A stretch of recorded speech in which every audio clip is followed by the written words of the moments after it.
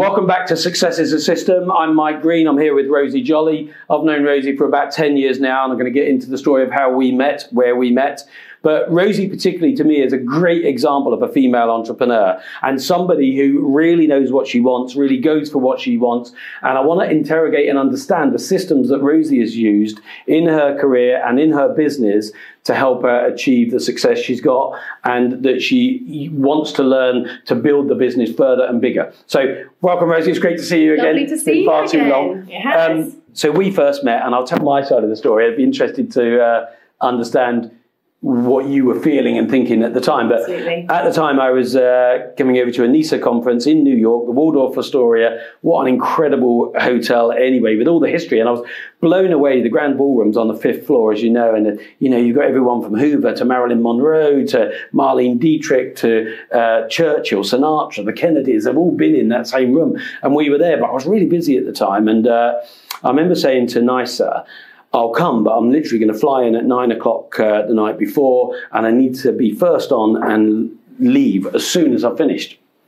And so I got my bag there ready to go. I get up, do the sort of launch presentation for their conference, and then as I step off, I'm walking towards the door and I think, right, I've got to get to the airport, and the time was really tight. And I remember you coming up to me and saying, hi, Mike, can I walk you to the taxi or something? And I thought, that's really helpful. Nice to have laid someone on to show me where the taxi is. I mean, it's a massive hotel, as you know, and the grand ballroom we were in was on the 5th floor. We got to go down the lifts. It's 1,400 bedrooms, so it's just huge. I know there were different entrances, and so I thought, that's really good that someone's going to show me where to go, because I'll get lost otherwise. And we talk about elevator pitch, but it was perfect, and I've used it as an example before, because as we get in the lift and the door's shut, I remember you saying something along the lines of, hi, my name's Rosie Joly. I work with Cassie and Ryan at a company called Propercorn. I think, so she's not nicer then, kind of thing.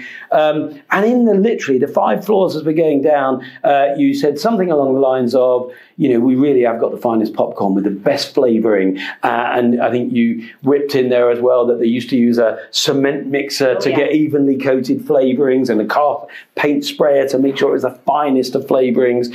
And you said something like, I know you're busy, I know you've got a long flight, try them if you get a chance, and if you're as excited as we are about it, let's catch up when you're back in London. And the doors opened, and there it was, elevator pitch. I'm off, and it's like we did catch up, and I did come down to the offices. What an amazing company! But what was your memory of that first meeting? Or how did you have the courage to leave the conference, to take the opportunity to jump on someone and pitch like that? Yeah, absolutely. I mean, I don't think I even knew what an elevator pitch was at the time before actually going into one. But I think, from my perspective, I had sold internally in the business, saying, look, just thinking logically, I think that's always been my approach to sales, sort of even going back to the beginning, because I never had any formal training in business. I never did any kind of like sales or account management courses or anything like that. So I was an actor actually back in the day, who found herself in business by chance. And I think as a result, when I sort of had a target I needed to hit, or, had a channel that I was trying to build out, which at that time I met you was the convenience sector, I would just look at it really logically. And I would just think, right, how are we going to build a business in this channel as quickly and effectively as possible? I could sit there and send a million emails and probably not get very far, or try and get places on the phone. Or I can spend ages researching, have a look at kind of the top symbol groups, who's performing best in the market, who are the key decision makers in those channels, where are they, what are they doing, how can I make sure I find a way to get in front of them. And I remember, I think I did quite a lot of research on you, Mike, ahead of that. But I had to kind of internally in the business say, look, guys, I know it's a bit of money, but I really do think one of the most worthwhile ways of us spending money at the moment is for me to attend this NISA conference, because it's all of the top dogs, it's all of the key decision makers. I'm going to get loads of really great exposure to their strategy and what they're looking at and what they're looking for. There's dinners, I can meet people, I can shake hands, and I just kind of want to get a feeling of what they're about. And I remember you were really quite hard to access at the time. And I knew that you were only going to be there for a really short period of time. So I think there was probably quite a lot riding on it from my side in terms of actually getting some time with you. But I didn't have any fear about kind of leaving the conference room or anything. It was all just sort of logical, right? I'm not going to. I don't want to be annoying. I want to like find him at a moment where it's going to be convenient for him. And you know, he might completely ignore me and not want to talk to me. But you did seem like the sort of person who would appreciate the effort and were kind of open to having a bit of a chat. But it's always a risk. Like all of these things always are.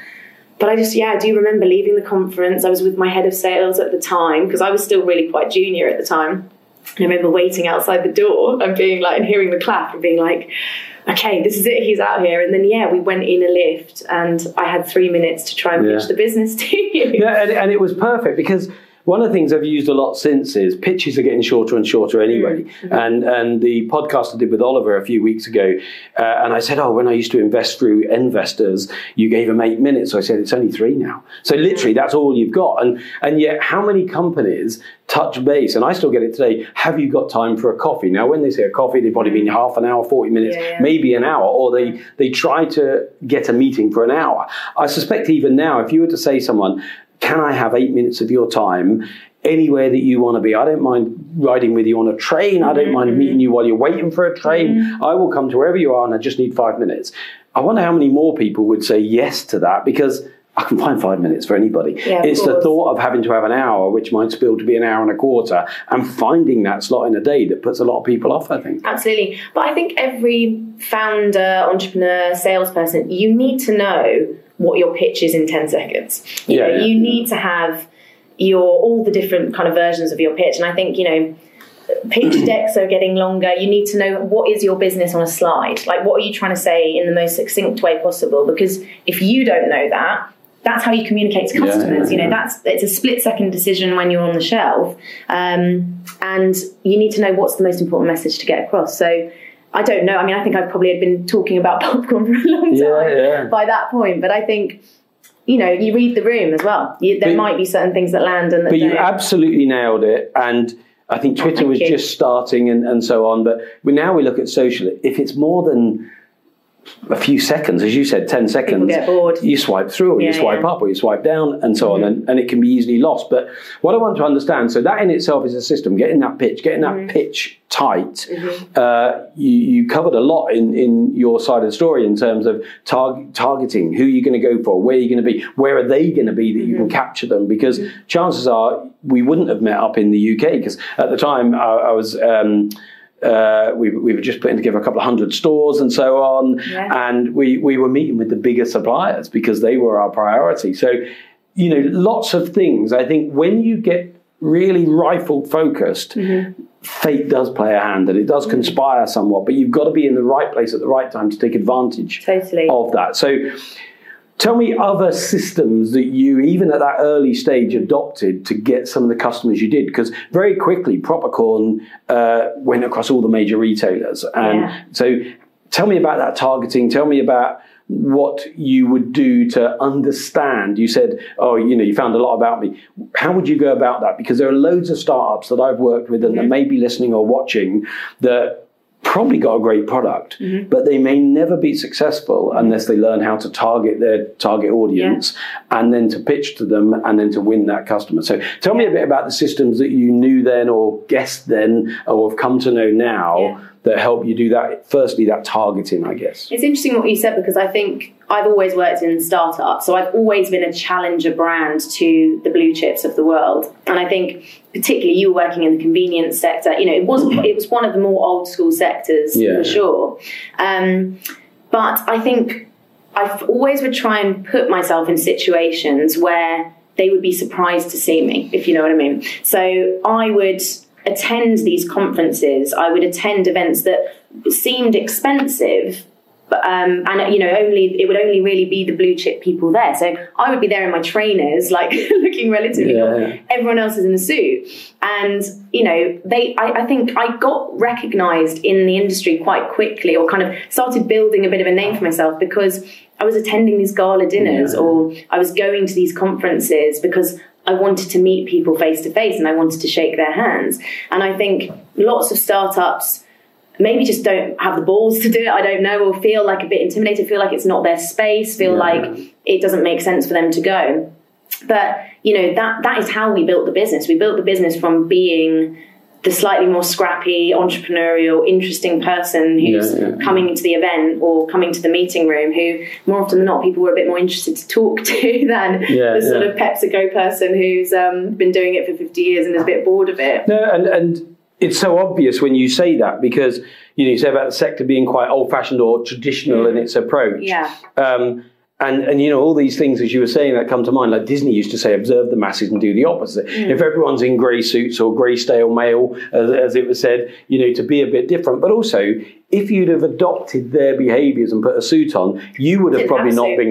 No, but even if you did, you'd have probably not felt comfortable. No, exactly. So to kind of be you at your best, and that being different, as you say, makes you stand out. And we don't want to blend in. We do want to stand out if we want to get noticed, I think. Definitely. And I think there's something about, I don't know whether it's naivety, but there's something about being at the start of your career and, thinking really logically and slightly naively about things. I think I just didn't overthink it too much. I sort of thought, this makes sense. I knocked down that domino's going to fall, shake that person's hand. They're really nice. They're going to introduce me to the buyer because they want to do a favour. I had a lovely chat with them about their daughter and their holiday. You catch people in environments where they're not working as well, which was interesting, or like they're having a nice time, they're in a good mood. Like, you're not necessarily waiting in the waiting room to go in and present a PowerPoint.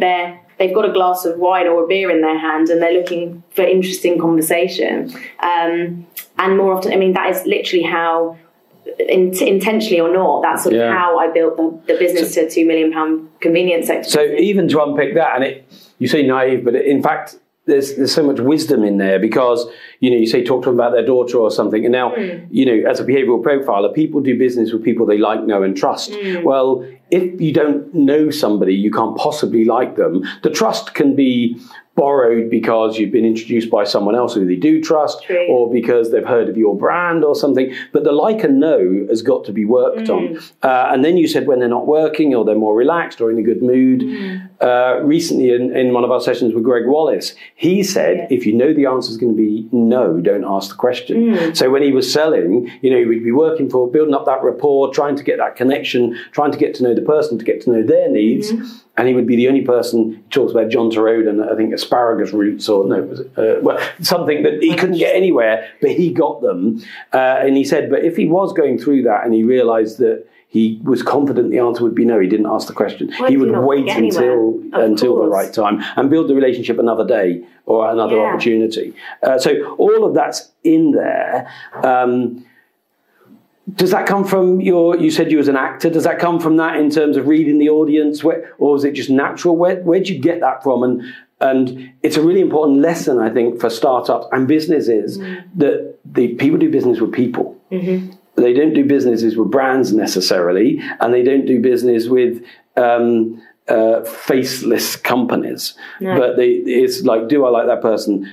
Am I, when you did the elevator pitch for me, it was partly, that was a bit cheeky, but it was fun. It didn't use any of my time. I had to go down that lift anyway. It gave me a snack to eat on the tray, on the plane, and it was great. Yeah, exactly. So it's so obvious and yet so rare that companies would approach people like that. They don't think about, where are my target audience communing? That's at this trade conference, or it's at this event, or it's finding out enough about them to find out where they commune, to then say, I can connect with them there. And what would be the right way to approach them in that environment?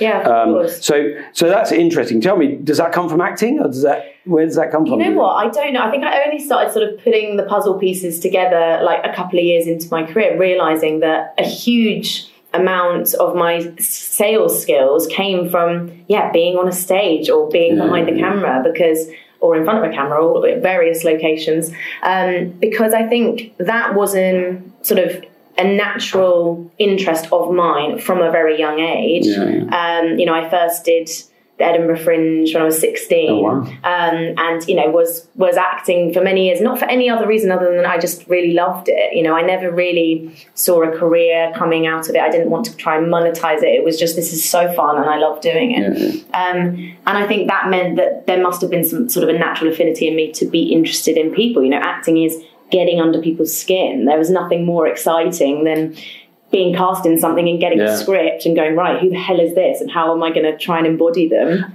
And I think that, you know, for me is a lucky trait, because it means that I am just naturally very interested in people when I meet them.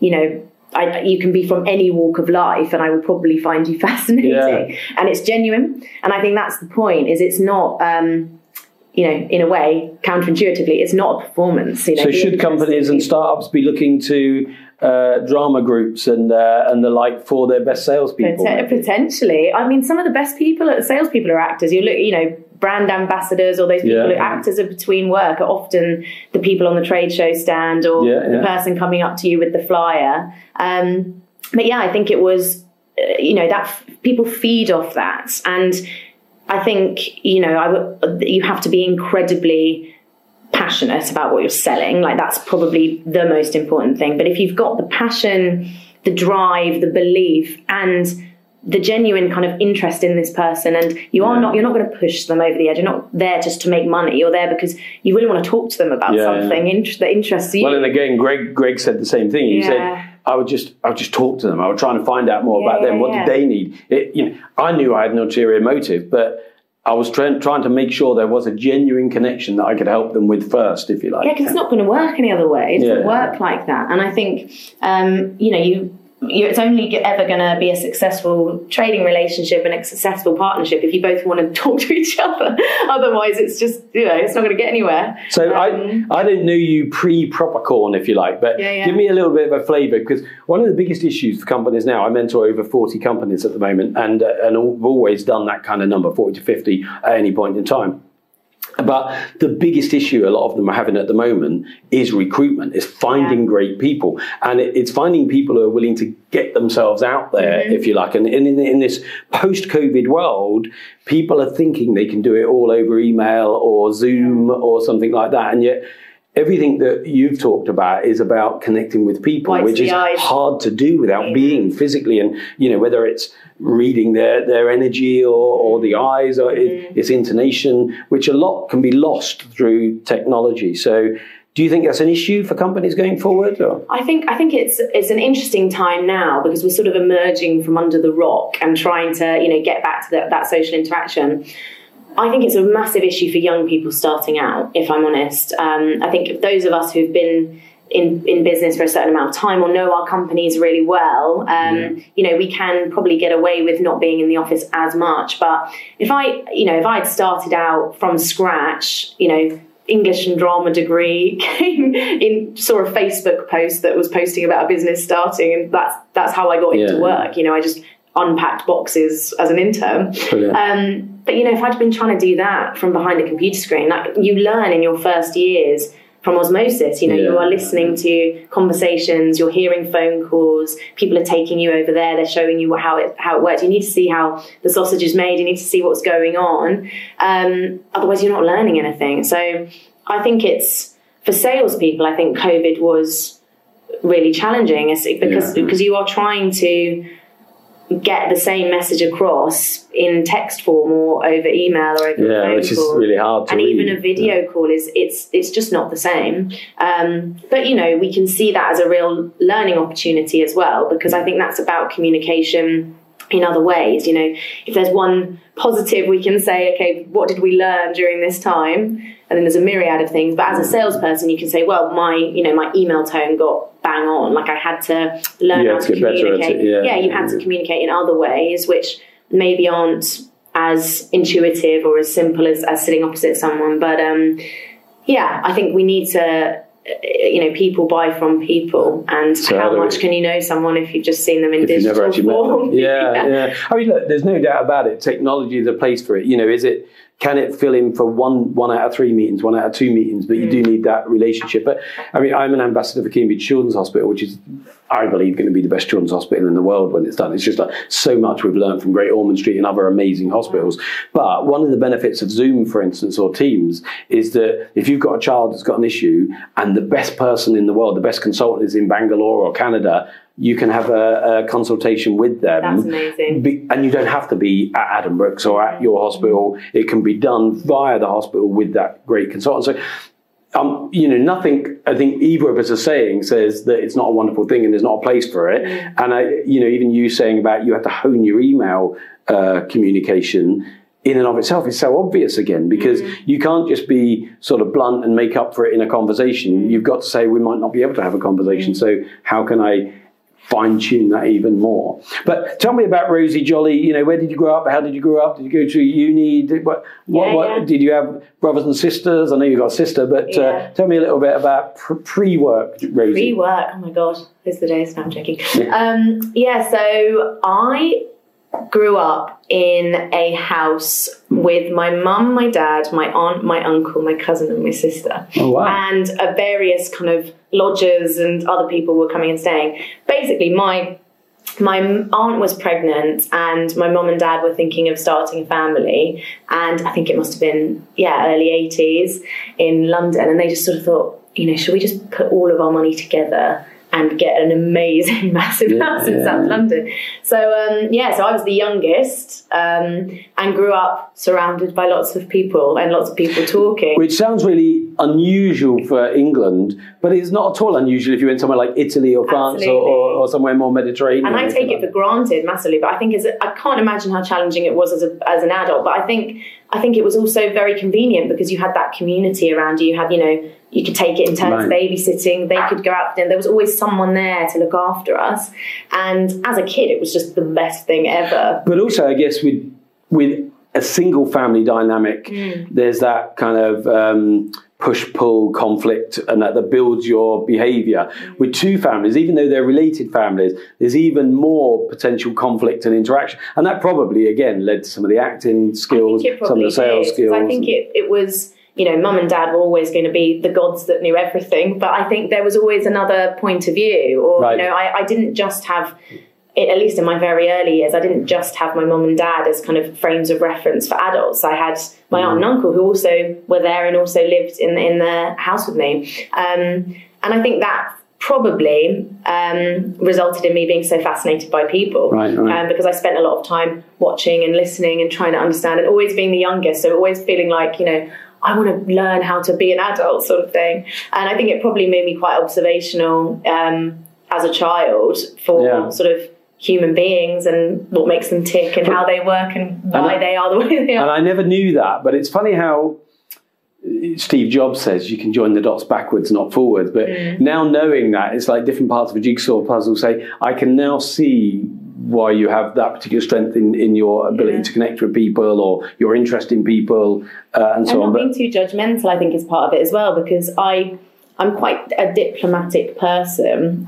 Sometimes some people might disagree, but because I always, not everyone agreed in the house on lots of different topics, and I would always be interested to see all sides of a story and all sides of a perspective. And I always kind of, I take time to make up my mind on things and try not to be too closed. But I think that's the same it's the same in business. It's the same with sales.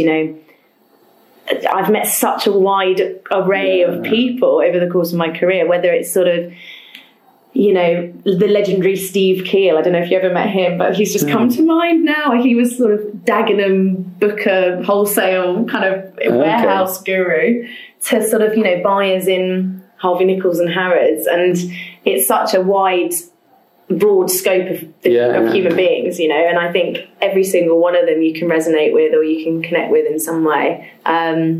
I've gone down a rabbit hole there. That's a good segue actually, but I'm going to zig slightly before I come back to that. But when you were saying about you always wanted to hear or get or benefit from the different views of more people because of that upbringing, it reminded me, Nelson Mandela, I don't know if you know, but his father was a tribal leader. And so he would often sit in with his father, and he said, one of the things I learned is my father would always, on any issue, ask everyone else, sitting in a circle, and everyone's on the same level. There's no head chair. No. The circle was very deliberate. But he would listen to and insist that everyone else spoke before he did, because he didn't want to make a decision until he had everyone's opinion on it. And so, that made Nelson Mandela listen before you speak, listen to multitude of opinions or views or suggestion before you speak. And so, he comes at it from his father is a tribal leader, but arguably you could say you had a bit of a wider tribe in your house, literally, true. With different perspectives. But then you mentioned Steve, who I didn't know, but you then mentioned Harrods and Harvey Nichols. Now, one of the things that I know is that you've gone from selling snacks in convenience to selling skincare in Harrods. Yeah. Did you use that network to get the connection to Harrods, or because you are listed in Harrods and Selfridges and all these wonderful places now, and two completely different products? The only common theme that seems to be for me is they're both new sectors and new businesses. But, you've gone from getting things into Spa to Selfridges.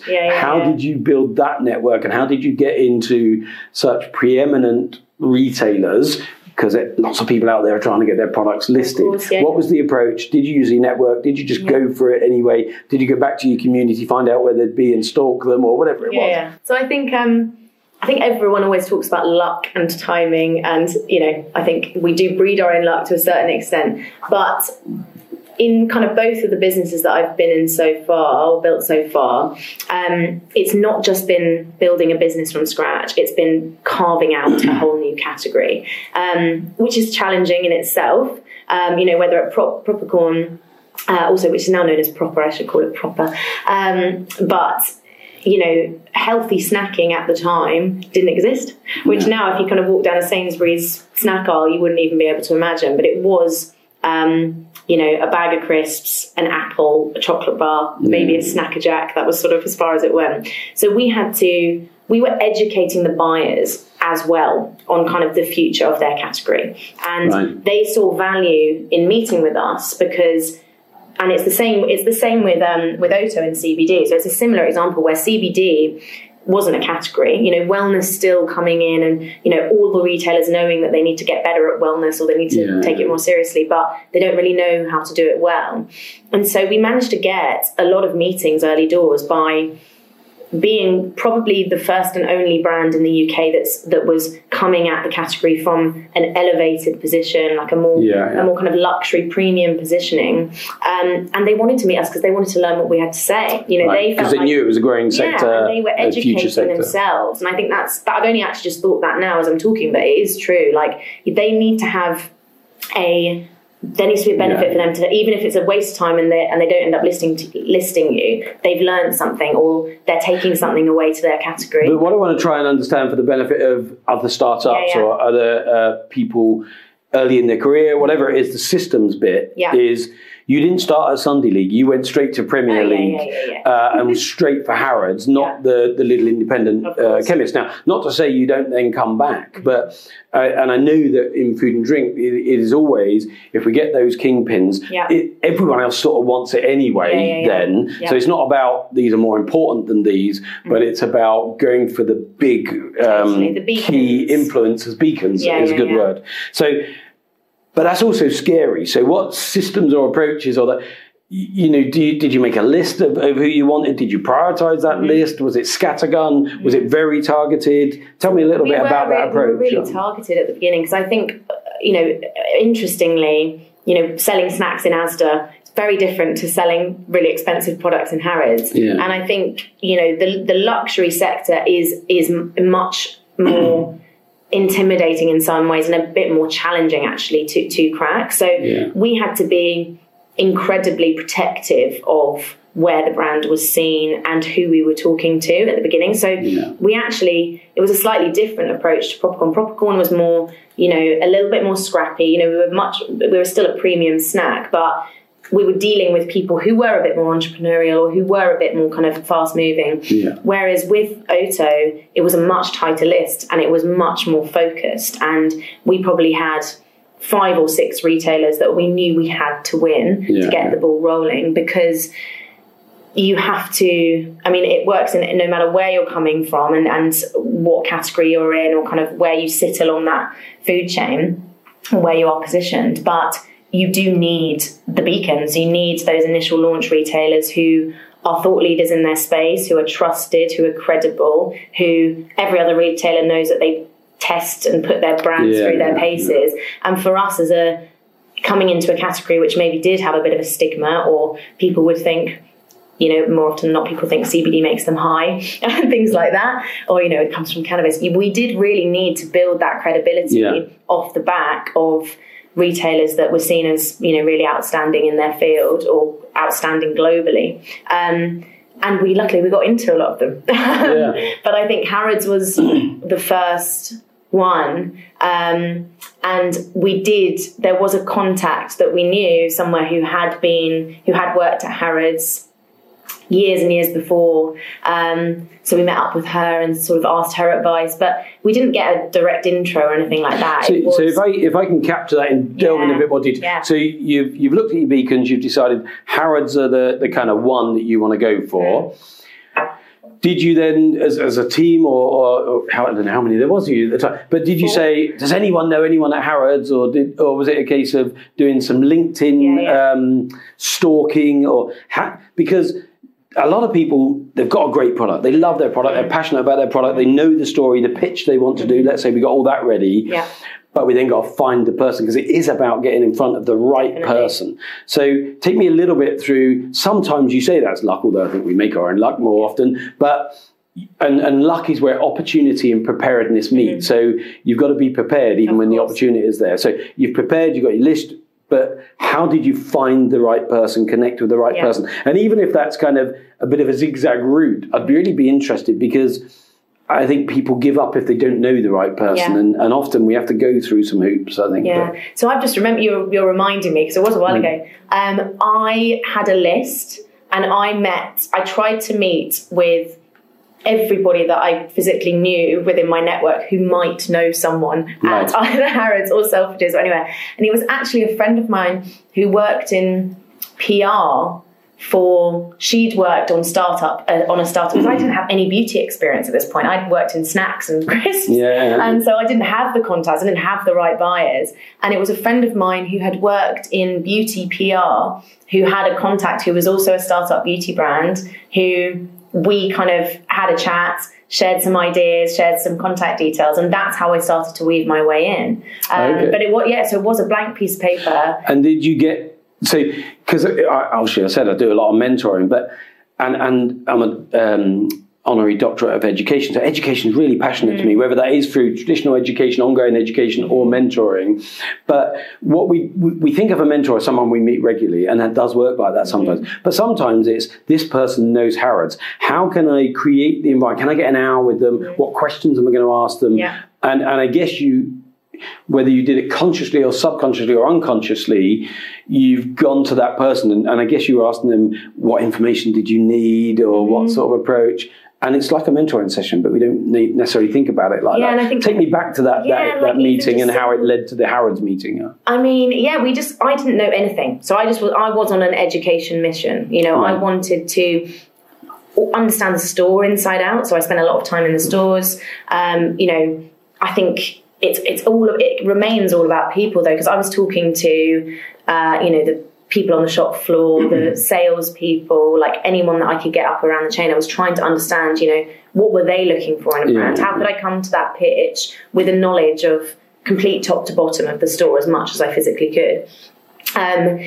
You can't expect to be handed everything on a plate either, so you never get all the contact details you want, but you might find out a format, or you might find out the right structure, and then you can do your digging on LinkedIn or other places to see and sometimes actually looking at who other people are connected to on LinkedIn is quite useful, because you can see, like, maybe competitor brands or brands operating in your space, if they're connected to that buyer, maybe that's the buyer for the category. So I did go and look on the shop floor and see, what are the beauty brands that are here, who are they connected to, who do I think they're speaking to, and then it's just about making, even if it's a waste of time for them, as I said, making that pitch worthwhile for them regardless. So I think, again, they knew that CBD was an area in beauty and wellness that was even important. If they didn't take your product, you're taking them the knowledge, the education. And they're going to want to meet with you, even if it's a really short meeting. All you need to do is get that meeting in the diary and get in front of But that comes full circle to you recognising the need to address their needs, of course, of the sector rather than your need to sell the product. Absolutely, with a trust, I guess, that if you can connect with them as a person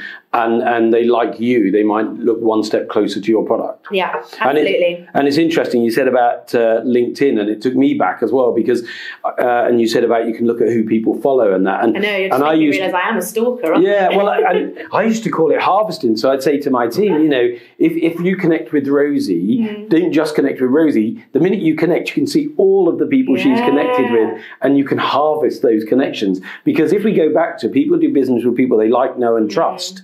If I try to connect with someone and they see that you're also connected with me, there will be an assumed trust or credibility. And some people are I can't connect if I haven't met them. And, you know, half of our connections we've probably never met, but it all builds up to this. Thousands of connections on LinkedIn. I've probably met about 1% of them. Sure. But it all adds to your credibility when people are looking at who is Rosie Joly. Of course, and that's good. So we're moving around here, but I now want to move on to you're a girl, you're a woman, you're a strong woman. And I come from a mum who brought 5 of us up on her own, and I've got 2 daughters, no sons. So I want girls to rule the world, and that's always been tough.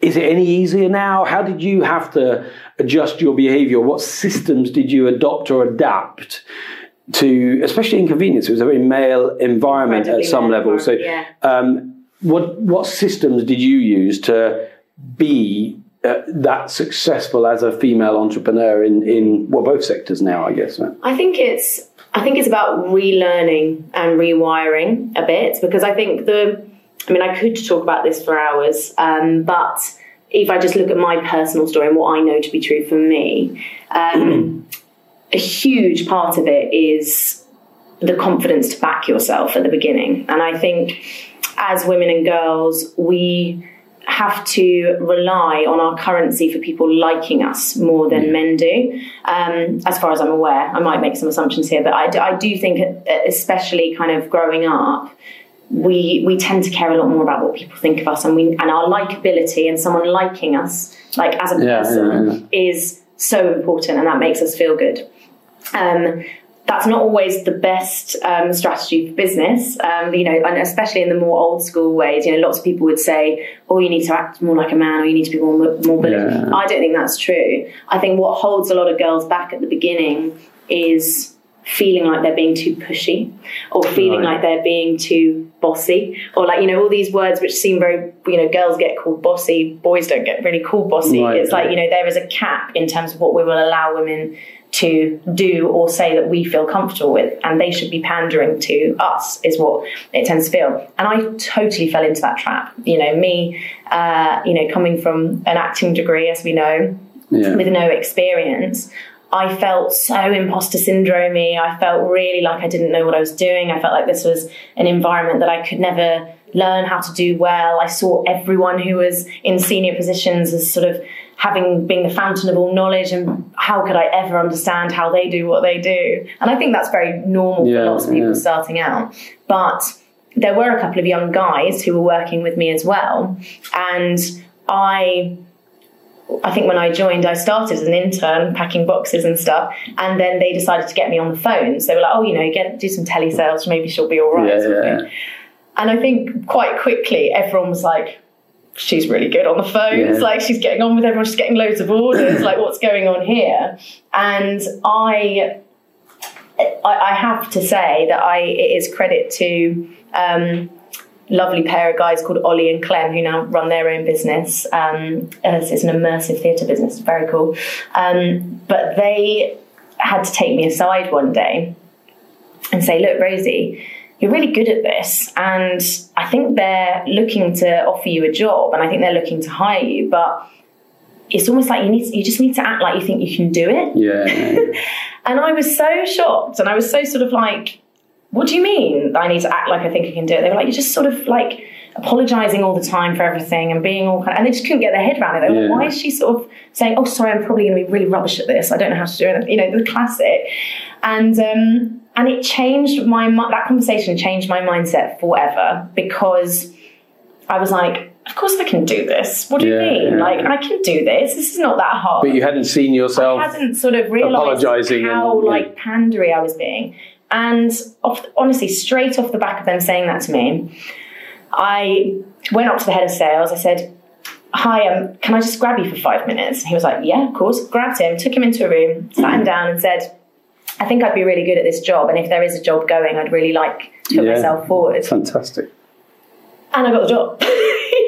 And, that might seem really obvious to lots of people, but I think as girls, especially, that feels really punchy, or it feels like something really uncomfortable. But it's the ultimate, if you don't ask, you don't get. And you will surprise yourself so much by how much you do get if you just back yourself. Because people aren't going to back you unless you're putting yourself forward. And I think that can even run into me coming and finding you in New York. It's the same attitude as sort of like, it's probably I just shake his hand and say hi, and it's probably going to be fine. And but if what have you got to lose, really? Then it's just, you're not going to get anywhere. So, there's a lot of, the classic Sheryl Sandberg Lean In book, which was absolutely sort of completely cutting edge for me at the time reading it, which is very practical and offers lots of advice for women starting in, and not just starting out, but also, managing families and managing their lives. But the whole premise of the book is, and if you haven't read it, you absolutely should. You must read it. That's the book that I tend to buy and give people at work. But it's very famous now, but it's just about making your voice heard around a table, or having an opinion, or feeling that you can speak up. But there's some statistics in there, such as the difference between men and women when they're putting themselves forward for a promotion. And women will only put themselves forward if they think they have 90% of the skills to do the job well, whereas men will put themselves forward if they think they have 30% of the skills. But it's that backing yourself thing. It's it's the ingrained, I'll probably be all right at that. And there's so many nuggets in there, though, because I remember speaking to my youngest girl, Amelia, and she's doing psychology at the moment at UCL.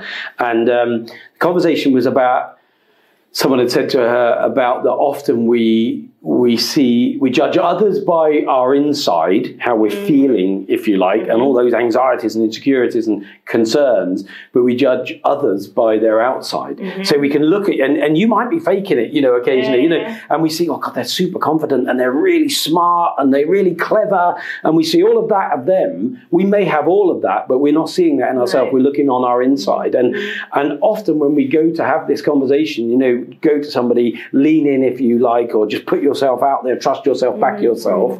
What happens is we have 1,000 conversations with ourselves. Yeah, but if I say this, he's going to say that. They're going to think I'm pushy. And then the whole conversation that we've had 100 times, we then don't have with that person even once, because we've already convinced ourselves it won't work. Rather than just say, I've got nothing to lose and I'm going to do it, back myself. And it is scary, feel the fear and do it anyway, and so on. And, I really hope that, female entrepreneurs and male entrepreneurs really get this, because I think the insecurities exist in both cases. I do think you're right that sometimes guys will sort of bullshit their way in or go for it anyway, and I've seen some of those insecurities in both.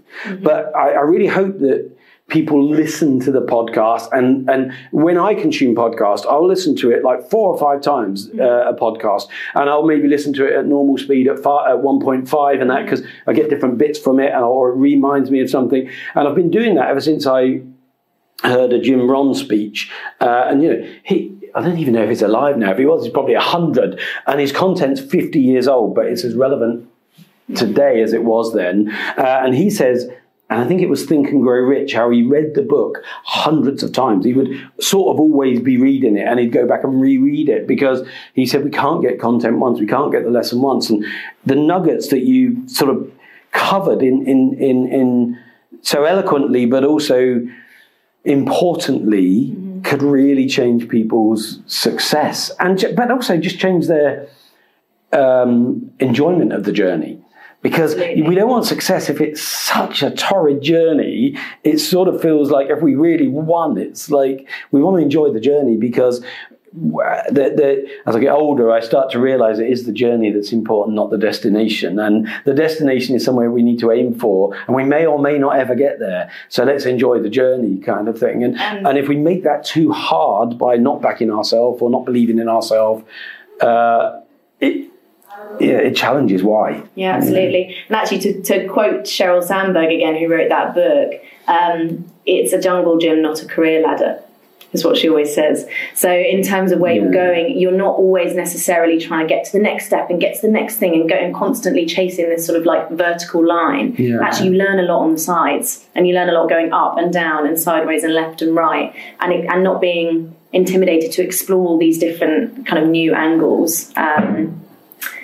But yeah, it's an interesting jungle gym so far. No, and it's some great content in there. I say I urge people to listen not once, not twice, but several times, because there's lots of really, really powerful, and I say this from a position of being a mentor, powerful content in there that you've communicated more successfully than I ever could. But I want to go back now and start to come with some sort of final thoughts about that. Firstly, how long ago was it that you first moved from acting to the normal commercial career type? Normal commercial career. I left university in 10 years ago. Yeah, right, about 10 years ago. 10 years. And everyone was asking me sort of, because all I did was act. I did plays. I did sort of 30 plays a year, loads of stuff. And everyone was sort of saying, what drama school are you going to apply for? What's the plan? And I did sort of consider it, but I think where my head was at, I didn't want to destroy my love for acting by failing at it, if you know what I mean.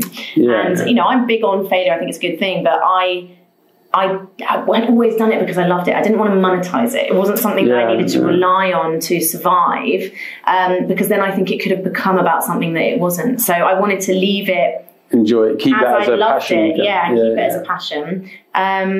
And I didn't have a plan. I had no plan. I had like a vague idea of starting at the bottom rung of a film production company. A lot of my family members work in film.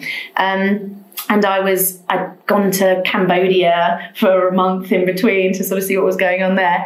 And it was honestly just a friend of a friend's Facebook post. So again, a network saying, help, we've started this business. We'll pay, £10 an hour. We don't know what the job is, but we just need hands on deck. Right time, right place. Yeah. And I was like, £10 an hour, I will do anything for that. I was thinking then, as we think about going back, the last week or so on TikTok, I don't know if you do TikTok, but different social. On TikTok, there is a rash at the moment of this teenage filter, and people seeing themselves young. And I don't know if it was ever the intent, but the thing that's coming out when you see someone who's in effect in the same frame talking to their 15, 18, 20-year-old self. I haven't seen that. And it's incredible. But what's really affecting is they're starting to think about what would they say to their 15-year-old self. And, they're getting quite emotional because they're thinking, oh, you're going to be okay. I wish I could just hug you. I wish I could. Yeah. But if you could go back to your 15 or 18 or 20-year-old self, what would be the piece of advice that you would give? And I want that not just for you, but for a 15-year-old now that's just thinking. I think it would be back yourself. Yeah. Because if you don't back yourself, no one else will. And I don't feel that different to how I felt at 15. I think they'll probably be saying the same when I'm 65, whatever. But I just think, you are who you are and you're figuring it out as you go along. But you can waste a lot of time just missing out on opportunities because you're not putting yourself forward for them. And that's not to say, barge into, through every door and say, I'm amazing, I do everything incredibly. But if you have the intuition to care about how you're gonna, what you're saying is gonna land, actually listen to the audience, actually make sure and read the room, you're probably not going to get it wrong very often. And actually, people are probably interested in what you have to say more than the sort of boring Mexico man in the series talking anyway. Thank you. No, everyone, of course. No, but and that sort of makes me think as well of Shoma Morita, who the Morita method, famous Japanese philosopher, but says we're all perfectly imperfect. If we can accept ourselves despite our imperfections, in fact embrace our imperfections and start to just accept them, they don't hold you back in the same way. And that then leads to you backing yourself more because you say, well, I am who I am, I can't be anyone different. So I'm just going to be myself, and I'm going to go for it anyway. And it's great to see how, you did that way back then in that 5th floor of the Waldorf and the lift, and you've completely changed sectors, completely changed products, but still just as passionate and excited. And I really appreciate your time. Thanks again. Thank you, Mike. And we're going to put this out actually the day before International Women's Day. So amazing. I hope it does inspire a lot of other women, but I also know it will inspire a lot of other men. So thank you for inspiring us today. Thank you, Mike. Thank you. If you've liked today, there's a lot of lessons in there. Please do listen again. Like, subscribe, share, and we look forward to seeing you again on Success is a System.